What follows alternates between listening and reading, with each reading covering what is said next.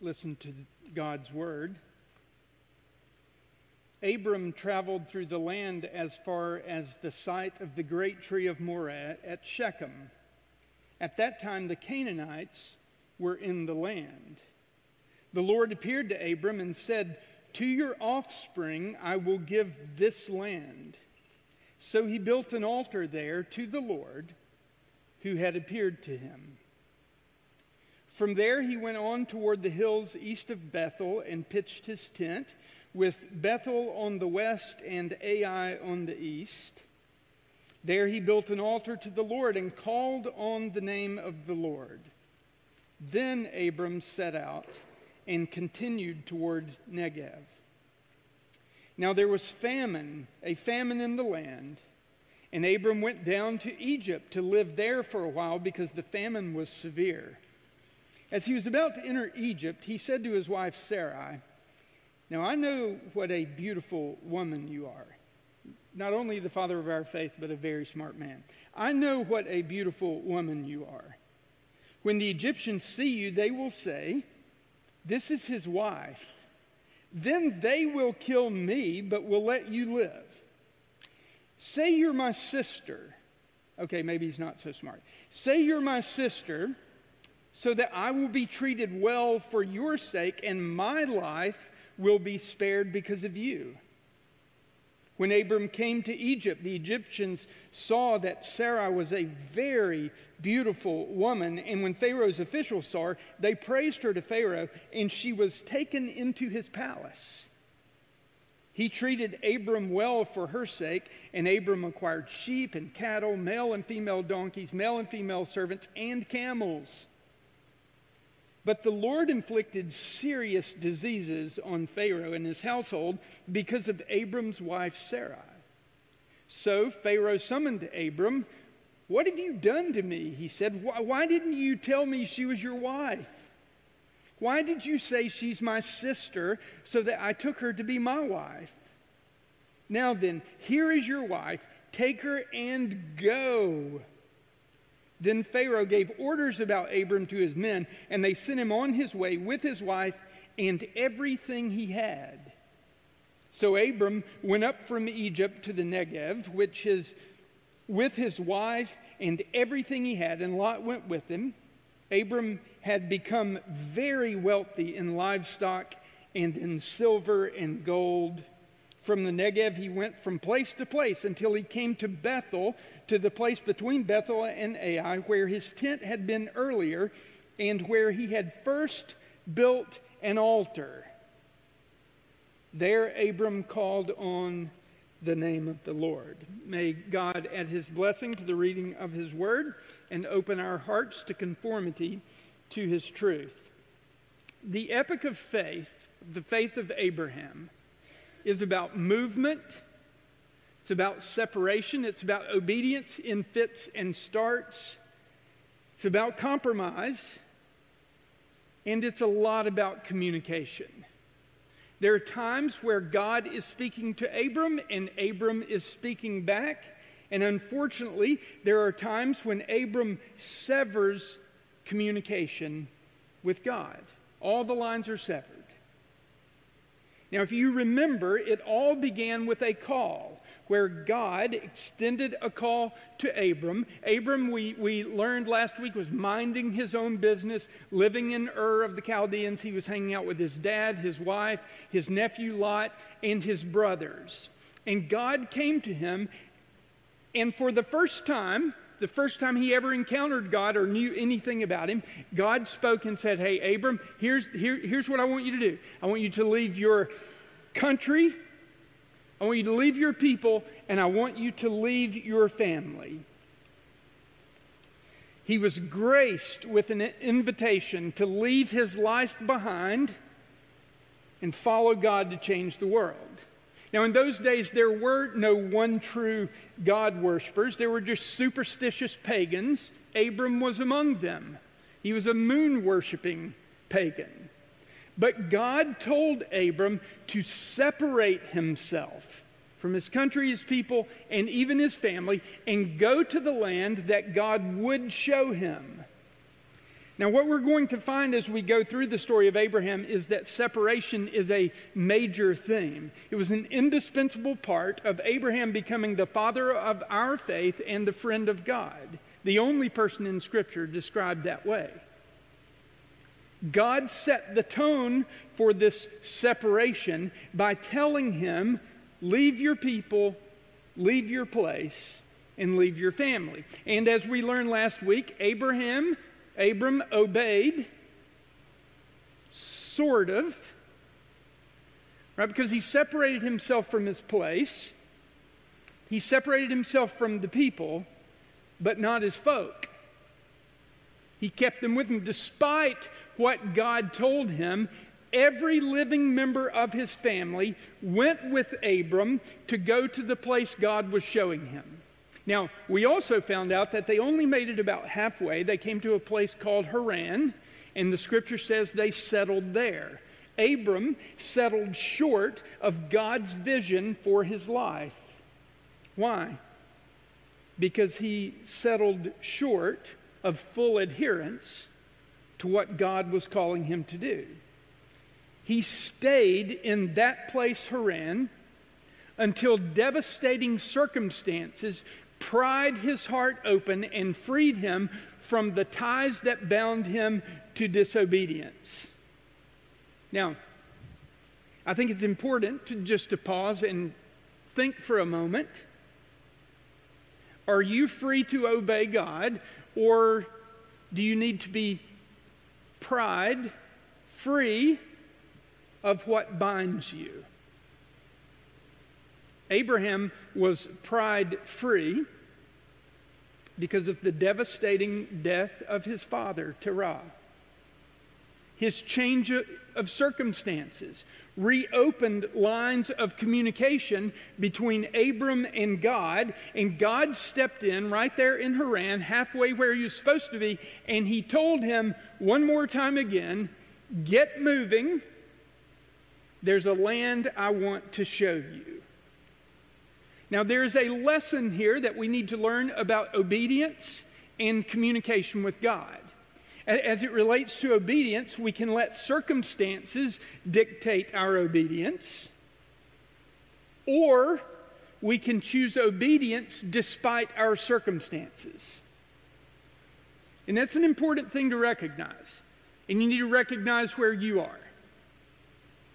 Do circumstances have to be right for you to obey, or do you obey despite your circumstances? Abram's circumstances were controlling him, and he delayed obedience.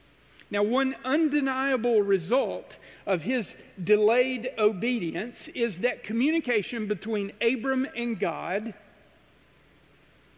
silence. It ceased. Now, what we're going to learn about Abraham is this would be a pattern. Okay, but when his circumstances changed with the devastating death of his father, he was open to God again. That's what happens when things go south on us. We turn toward God. We should turn toward God. And that's what Abraham did. And God actually showed up right there in Haran with a message. Do you know what the message was? It was the same message that he had given Abraham when he was in Ur of the Chaldeans, which was, leave your people, leave your place, leave your family behind, and go to the land I will show you. Now, why did God show up and say the same thing? Why would he just repeat himself? Because that's the way it works with God. He tells us what we need to know. He shows us what we need to do to get going. And the message doesn't change until we go. Jesus talked about this.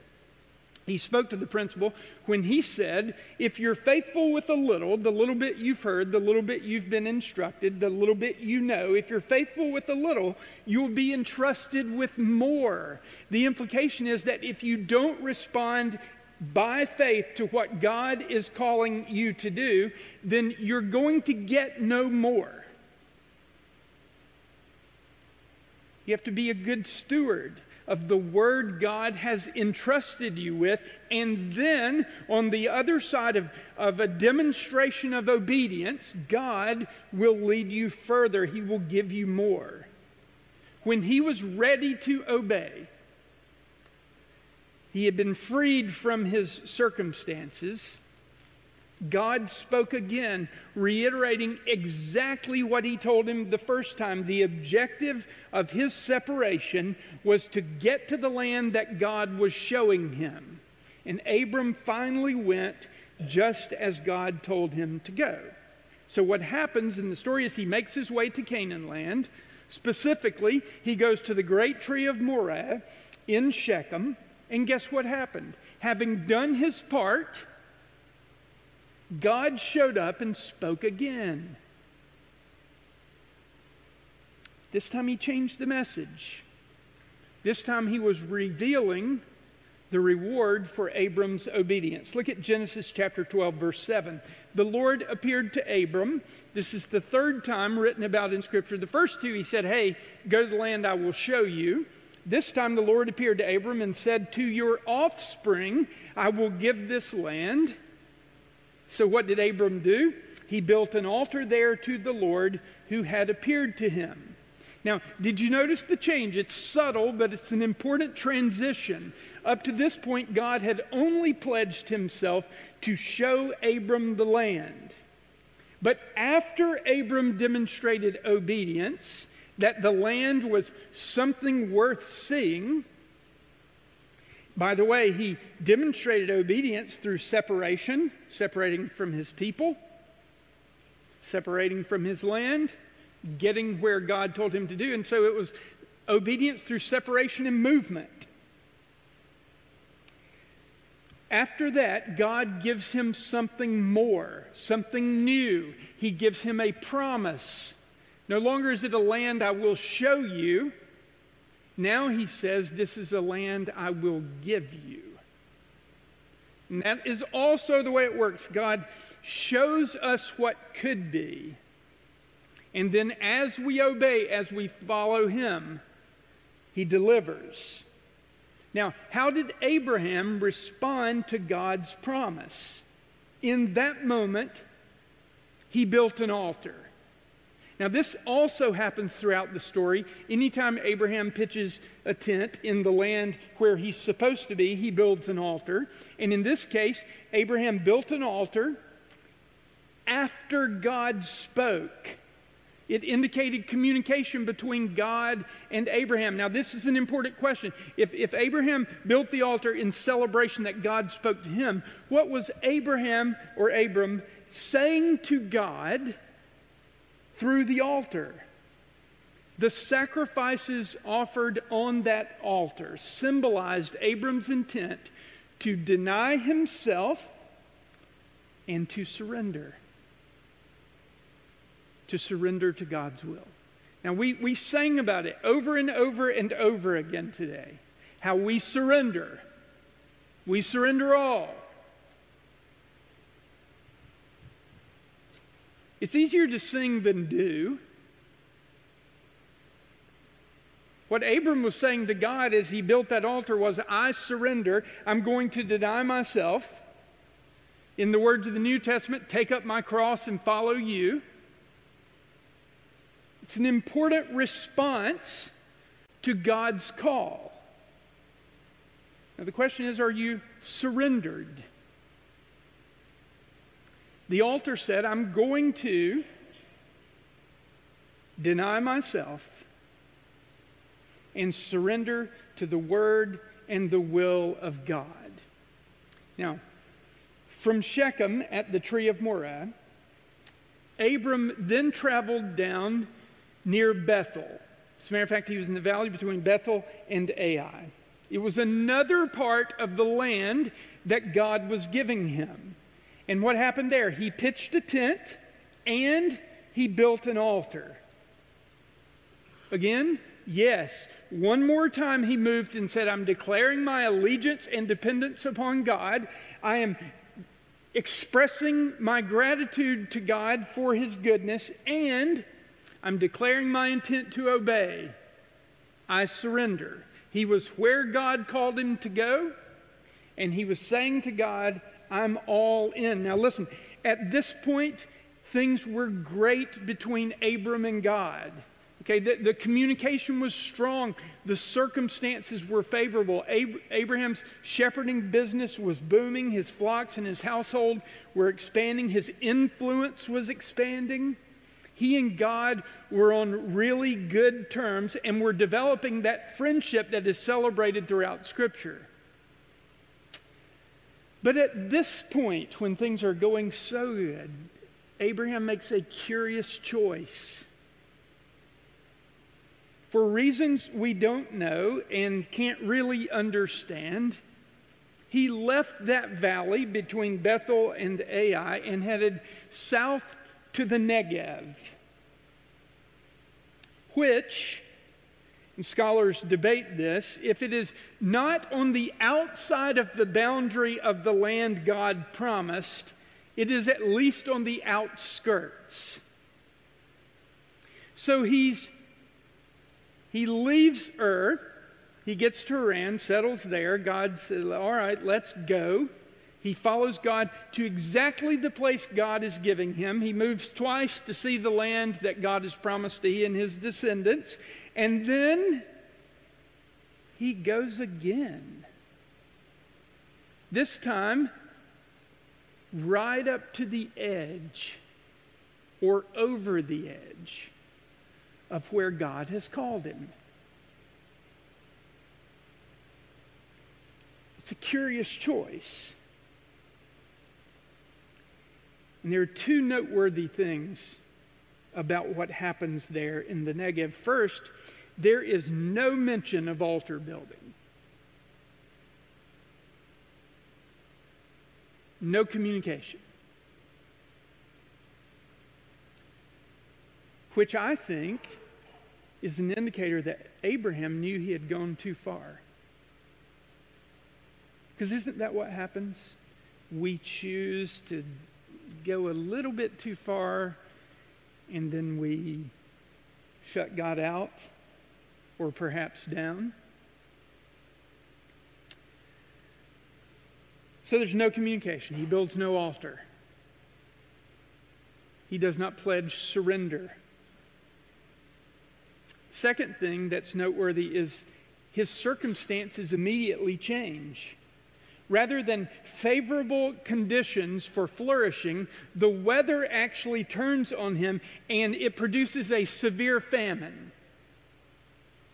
Now, we don't and can't know if the change of circumstances had anything to do with Abraham striking out on his own, but what we do know is that those changes pushed Abraham to the brink. His flocks, his herd, and his entire household were threatened with starvation. Now, at this point, we would expect that the father of our faith and a friend of God would respond to these tragic circumstances by confessing the error of his ways, building an altar, and saying, God, you called me. I might have gotten mixed up a little bit here, but what do we do? Give me wisdom. Show me where to go, how to respond. But there's none of that. Nothing like that happens here. Why? Well, it appears that Abraham decided to do what Matt talked about earlier. He decided he was going to figure it out for himself. Okay? Maybe he thought, hey, I got myself into this deal, wandering around, and maybe he was too proud to ask God for help, or maybe he thought that when God promised that he would bless him, that he would bless all of his decisions, even if they weren't decisions that were in keeping with God's will, because God's hand of blessing was on him. I'm not exactly sure what he was thinking, but here's what I know. It's clear that Abraham decided on his own leaning into his own understanding, he decided that he was going to get himself out of that mess of his own making. When we are in a difficult spot, it's always true, one of two things happen. Our circumstances cloud our view of God like the fog blocks the splendor of the sun, or we choose to view our difficulties through the lens of faith in God. When our circumstances cloud our view of God, every time fear and sometimes even panic sets in. Now, Abraham was clearly gripped by fear because of the famine, and like a drowning man who lunges for the first piece of driftwood that comes along, he grabbed hold of the first means of deliverance that presented itself. What did he do? Without turning to God for wisdom, without turning to his protector for provision, Abraham, by the way, along with the rest of the world that he was supposed to separate from, along with all the other shepherds around him, Abraham decided that he was going to head south to Egypt. Now, if the Negev was on the outskirts of where he was supposed to be, Egypt wasn't anywhere close. Egypt was not the land that God had called him to. It certainly wasn't the land he was giving him. But with the glory of God clouded by his circumstances, Abram was convinced himself that he had no choice. He took matters into his own hands, and in an attempt to save himself, he went further away from where God called him to go. For Abraham, Egypt looked like a lifeline. Egypt represented hope and salvation. Now, we sang today about what is our hope and salvation. It's God. For the father of our faith and a friend of God, it was Egypt. Now, it is no coincidence that throughout the Scripture, Egypt stands for alliance with the world and dependence upon the flesh. Egypt stands for alliance with the world and dependence upon the flesh. Through Isaiah, God warned of setting our sights on Egypt. Look at Isaiah 31:1. Now remember, he's speaking to the people, the children of Abraham. Woe to those who go down to Egypt for help, who rely on horses, who trust in the multitude of their chariots and in the great strength of their horsemen, but do not look to the Holy One of Israel or seek help from God. Egypt came to symbolize man's efforts to save himself. Now, by the way, you're thinking, wait a minute, was that all the time? Because we do know that at the end of the book of Genesis, in chapter 46, I believe, God actually tells Jacob, who he also called Israel, to go to Egypt. He says, do not fear, like they knew it was wrong. Go to Egypt and there be reunited with your son Joseph, who's going to provide for you, by the way, in famine. Okay, so another instance of famine, and in this case, God leads Jacob to take his family to Egypt, and God actually says, there I will make your name great, your family will grow, but I'm going to bring you back. And then in the early days of the New Testament, Matthew chapter 2, we remember God instructing Joseph to take Mary and baby Jesus to Egypt to protect the child from the deranged, murderous King Herod.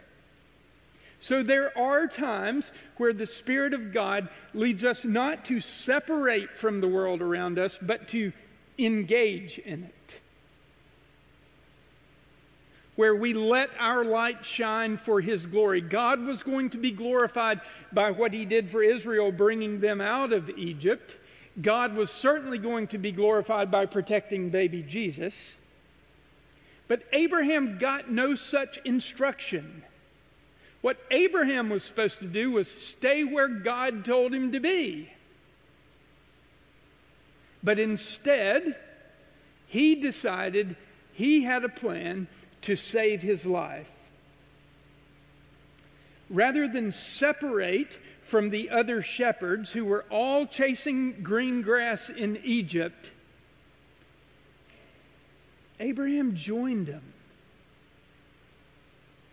without ever consulting God. No altars, no surrender. Now, how do we know he didn't consult God? Remember, whenever Abraham heard from God or sought God, he built an altar of surrender and self-denial. He always did that. Now, there is no mention of altar building after he gets to the Negev. There's certainly no mention of altar building in Egypt. And it's clear that he abandoned any thought of self-sacrifice because of what happened. Do you remember? Like, it's crazy. Look at Genesis 12, beginning in verse 11. As he was about to enter Egypt, he said to his wife Sarai, I know what a beautiful woman you are. When the Egyptians see you, they will say, this is his wife. Then they will kill me, but let you live. So say you're my sister. Say you're my sister so that I will be treated well for your sake and my life will be spared because of you. What?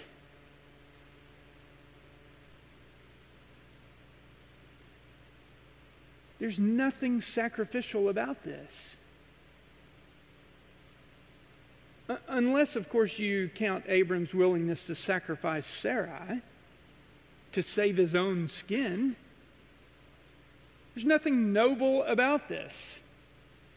He lied, and he told his wife to go along with the lie to protect him.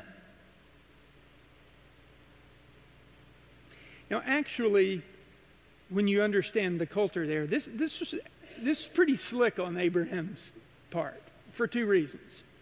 In their barbaric world, a foreigner might indeed be killed for his beautiful wife, but on the other hand, a brother was to be respected as a guardian for his sister. So there's a measure of protection there. Anyone interested in the sister as a wife would approach the brother and not only ask for permission to be married, but they would have brokered a deal, like the exchange of a dowry. Secondly, the truth is, she was his half-sister. Okay? Different moms, same dad. So whatever.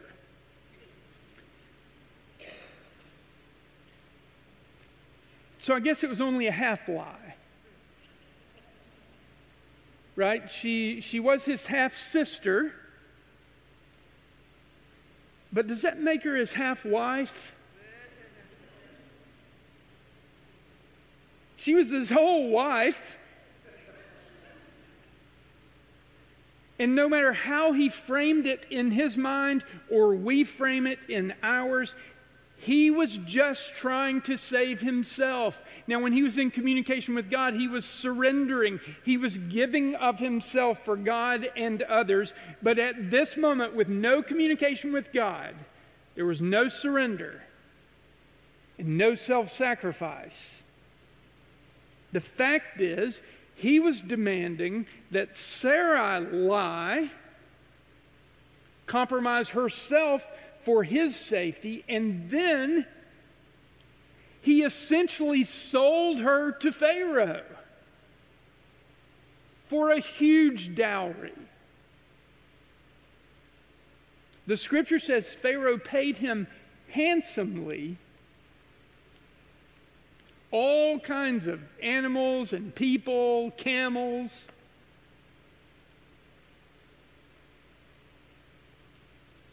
Pharaoh paid Abram, father of our faith, friend of God, for his beautiful wife. Now, a long way from where he was supposed to be, doing what he shouldn't be doing, obviously, Abraham was throwing it all away. Predictably, no mention of an altar, no mention of communication with God, no hint of sacrifice.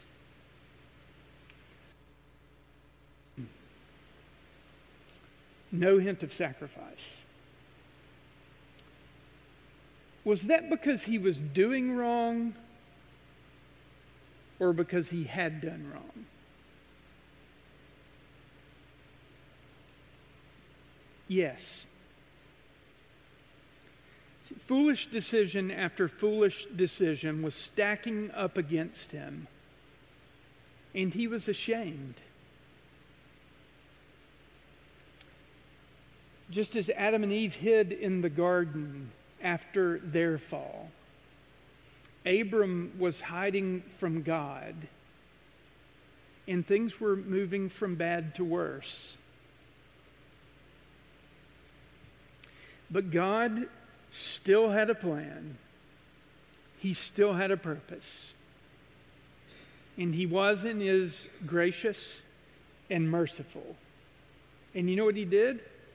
He stepped in and saved Sarai and Abram. You say, well, it was a little bit late, wasn't it? Because it seems like he would have intercepted her before she got to the palace.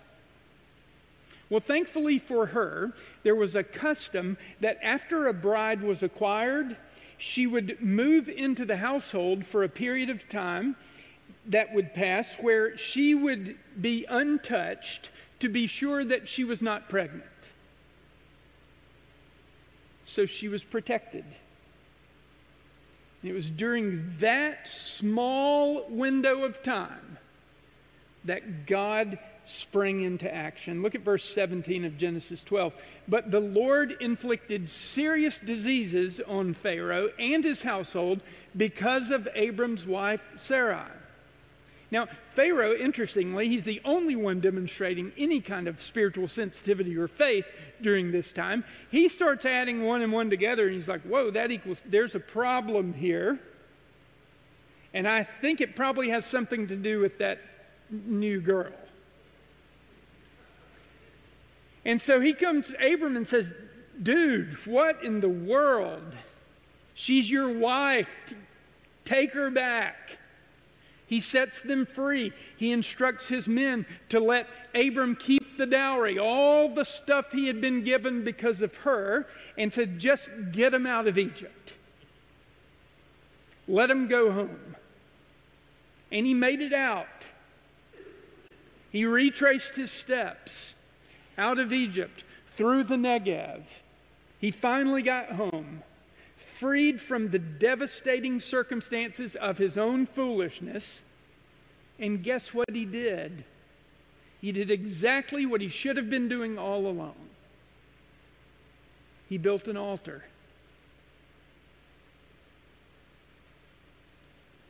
He turned back to God, reopened the lines of communication. And the scripture says he called on the name of the Lord. And you know what God did? God said, Abram, are you kidding me? There's no chance that we're putting this thing back together. No, that's not what he said, because that's not who God is. God reset the whole relationship.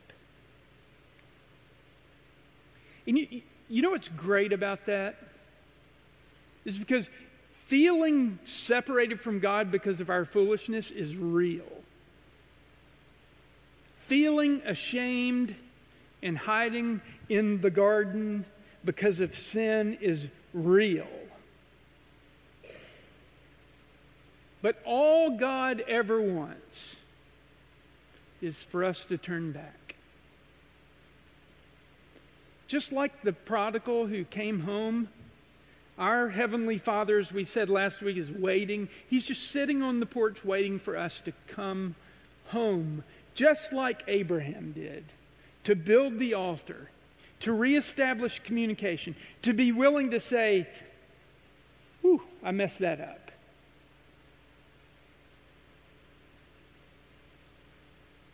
And when we do that,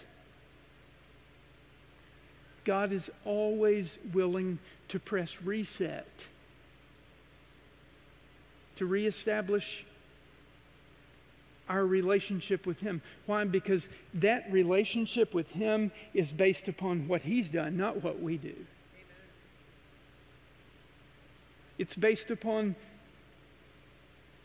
the grace of God. The finished work of Jesus Christ is what establishes the relationship and sustains it. And when we move away from God, we're moving out of the flow of His goodness. But we certainly haven't moved out of His love, because nothing can separate us from the love of God. And so wherever you are, whatever you're doing, however far you have moved beyond what God has called you to do, it is never, ever, ever, as long as you have the breath of life, it is never too late to build the altar, to declare your intent, to deny yourself, and surrender. Abraham got back home because God enabled him to come back home. It's a journey of faith. And he called on the name of the Lord. And in God's grace and mercy, He reset the relationship. And they were back on track. Now, what's our takeaway today? First, I think it's really important for us just to acknowledge Egypt is not the answer. Okay, remember the symbolism of Egypt? It represents our attempts to save ourselves. It's leaning on our own understanding and going the way of the world. It's trusting our wits, our wealth, our power, our ability to one more time overcome our limitations.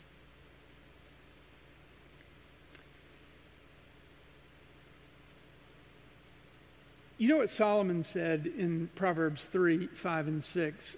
Listen to what he wrote. Trust in the Lord with all your heart and lean not on your own understanding. See, Abraham is leaning on his understanding. How am I going to do this? I'm going to figure it out.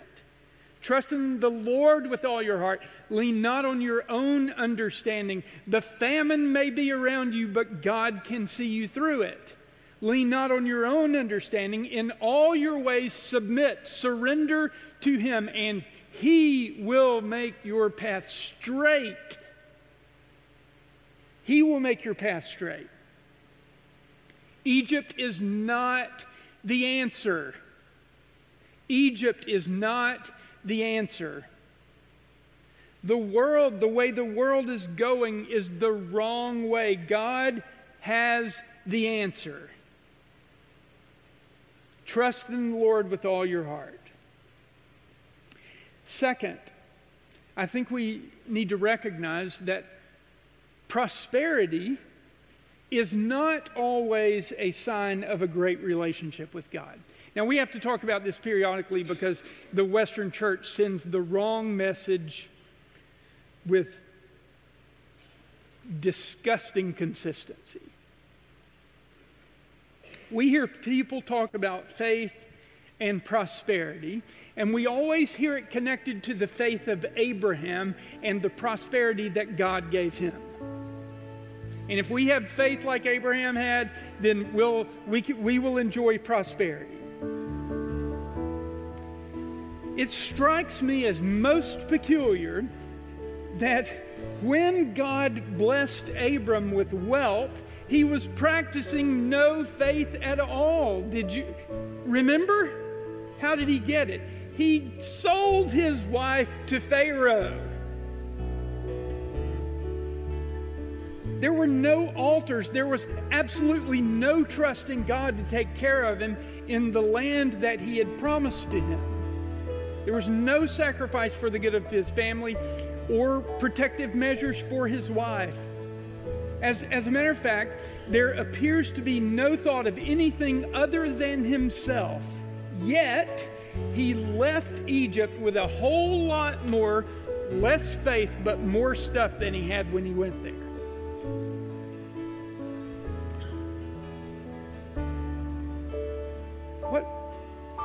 What's the message? What we're going to see is that he was tested by that prosperity. What we're going to see is that the blessing of God, the connection with God, prospers us spiritually, prospers us in relationship with him. And so whether we have a lot or a little, it's not necessarily a sign of a healthy relationship with God. Abraham certainly wasn't in a healthy place in Egypt, but God prospered him.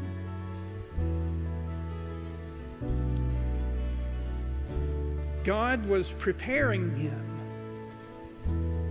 for what he would do when Abraham got himself sorted out.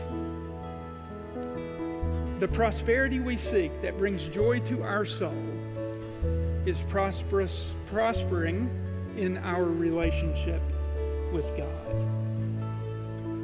Third, I think we need to understand that obedience opens the door for more. I heard people say, I don't really hear from God. I'm not sure what I'm supposed to be doing. Well, back up a little bit and see if you've done what he told you to do to begin with. Because if you're faithful with a little bit, that what he's revealed, then you'll be given more. As we're transformed by the renewing of our mind, then we're able to test and see what God's will is. The more we obey today, the more he reveals tomorrow. And finally, we learn about the call to separation. This is not exclusive to Abram. A relationship with God, a yes to God, means a no to other things. It means we have to separate.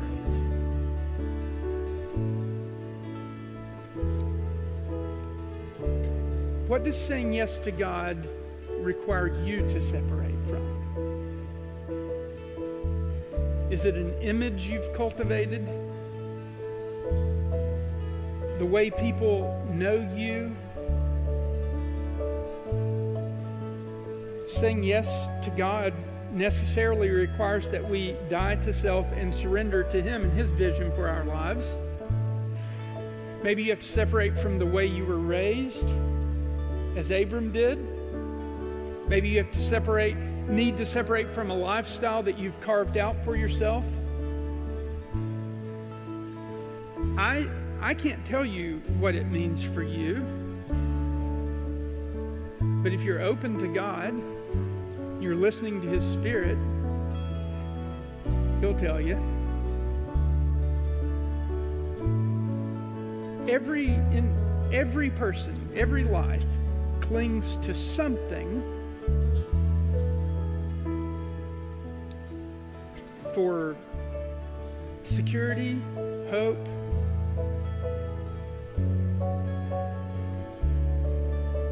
that God says, let go of that. Trust me for that.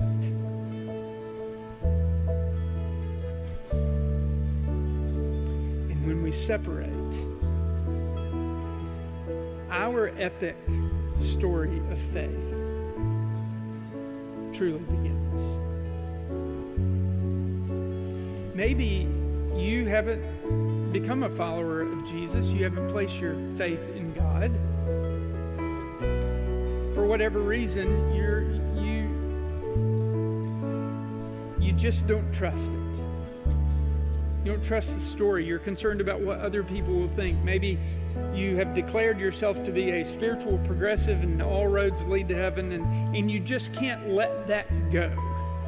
Maybe today you need to separate from your stubborn insistence that you know the way and trust the way God has revealed. Jesus says He is the way, the truth, and the life, and no man comes to the Father but by Him. Maybe you can't let go of some question, some frustration, some hurt in the past that is preventing you from giving your heart and soul to Jesus Christ. Maybe you need to separate from that. Here's what we know. At some point, to follow God, live in obedience to His commands, to live in His divine purpose for your life, you have to separate. To let it go. Walking with God, as it did for Abram, demands separation for us. Let's bow our heads and pray.